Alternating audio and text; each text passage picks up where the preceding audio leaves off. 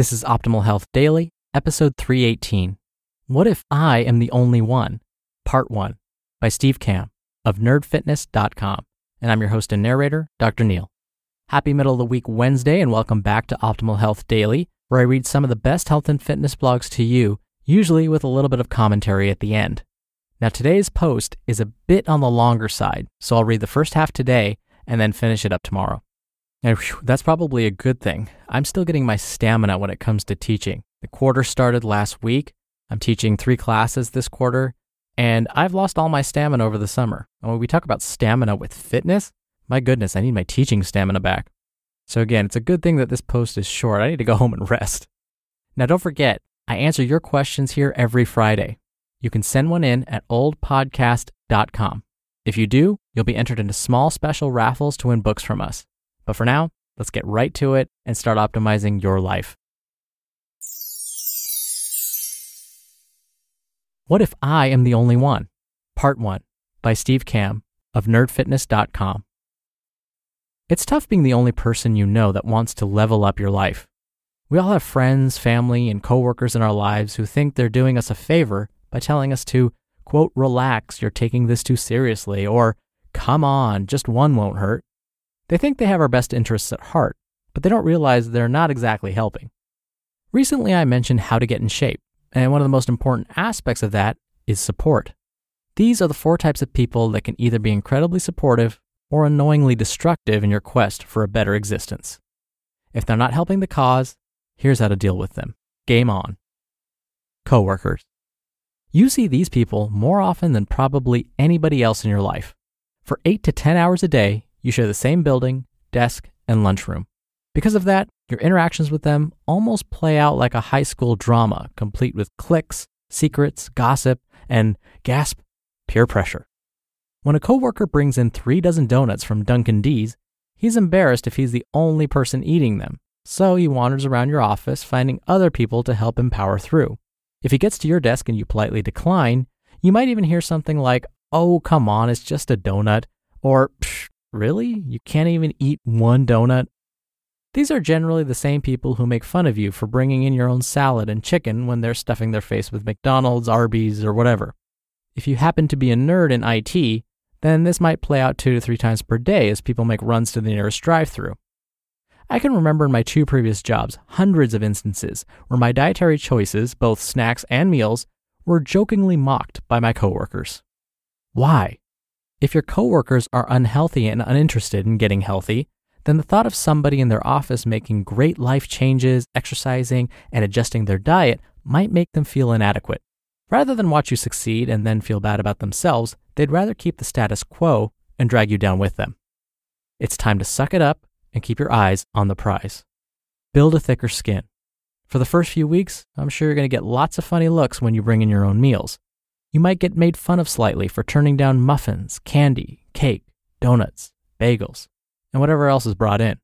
However, as you start to transform, the "why don't you eat with us" comments will start to switch to, "Wow, did you lose weight?" Then, "How did you do it?" And eventually, "Can you help me?" The beginning is going to be rough. Be proud to stand out in your office. If you are in an office of people who are interested in getting healthy, try to flip peer pressure into something positive. For example, find a workout buddy to stay accountable during the day, or start a weight loss competition at work. Everybody throw in $50, winners take all. Or form a running club. Or have 1 day a week you all cook a healthy meal together, with everybody pitching in, of course. Friends. I think this is an issue most nerd fitness rebels know far too well.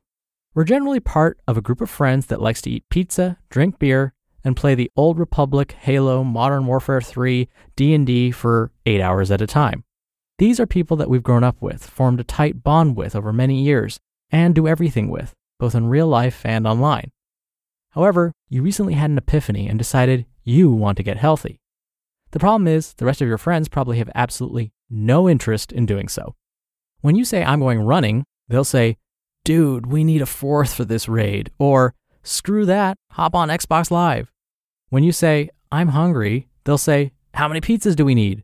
Or, "Who's driving to Taco Bell?" Ruh-roh. These are your buddies, the guys and gals you hang out with after work on weekends. Because they might be lazy and unmotivated, it's way easier for them to drag you back down to their level rather than watch you take off and dominate life. As they say, misery loves company. Well, so do overweight, out of shape, unmotivated people. Fortunately, there is hope. You have a few options here. Some you'll like and probably some you won't like. For example, get them interested. This is usually a pretty tough sell. Let them know that you're trying to live a healthier life and that you'd like their support. Or like with your coworkers, start some sort of challenge to keep people interested. Money is always a great motivator. Or you could go it alone. Accept the snide comments, the rude remarks, and go about your business. They might make fun of you for exercising or running, but who gives a crap? That's what friends are for, to insult you and toughen you up, which is true as long as you look at it like that. Or you could find some new friends. This one is brutal, I know, and I'm not saying abandon your old group of friends completely, unless they're truly miserable and really sabotaging your efforts. It is said you are an average of the 5 people you associate most with. Why not associate with people that you admire and make you want to be a better person? Find folks who are smarter, stronger, faster, and more successful than you and learn from them. If you can't find them in your town, why not find them online? Family. Hear that on tomorrow's episode. You just listened to part 1 of the post titled, "What If I Am the Only One?" by Steve Kamb of nerdfitness.com. Now, personally, I could relate to Steve's post. In my previous job, I was a wellness specialist. I worked for a medium-sized college campus, and I would help the employees feel their best. In fact, wellness specialist was in my title. It was right there on my business cards.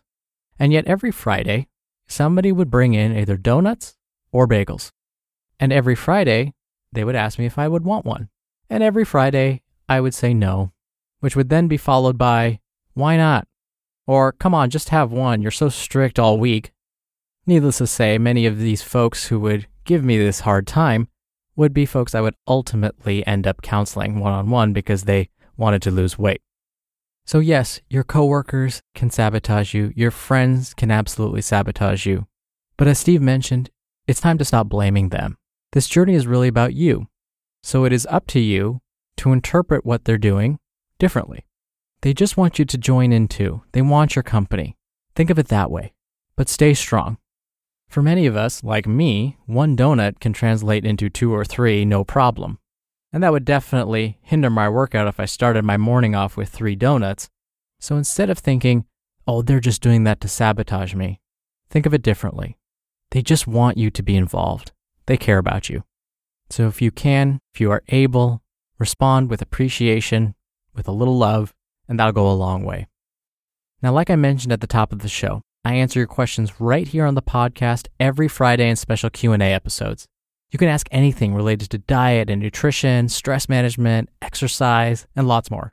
Just call and leave a message with your question. The phone number is 61 I love OHD.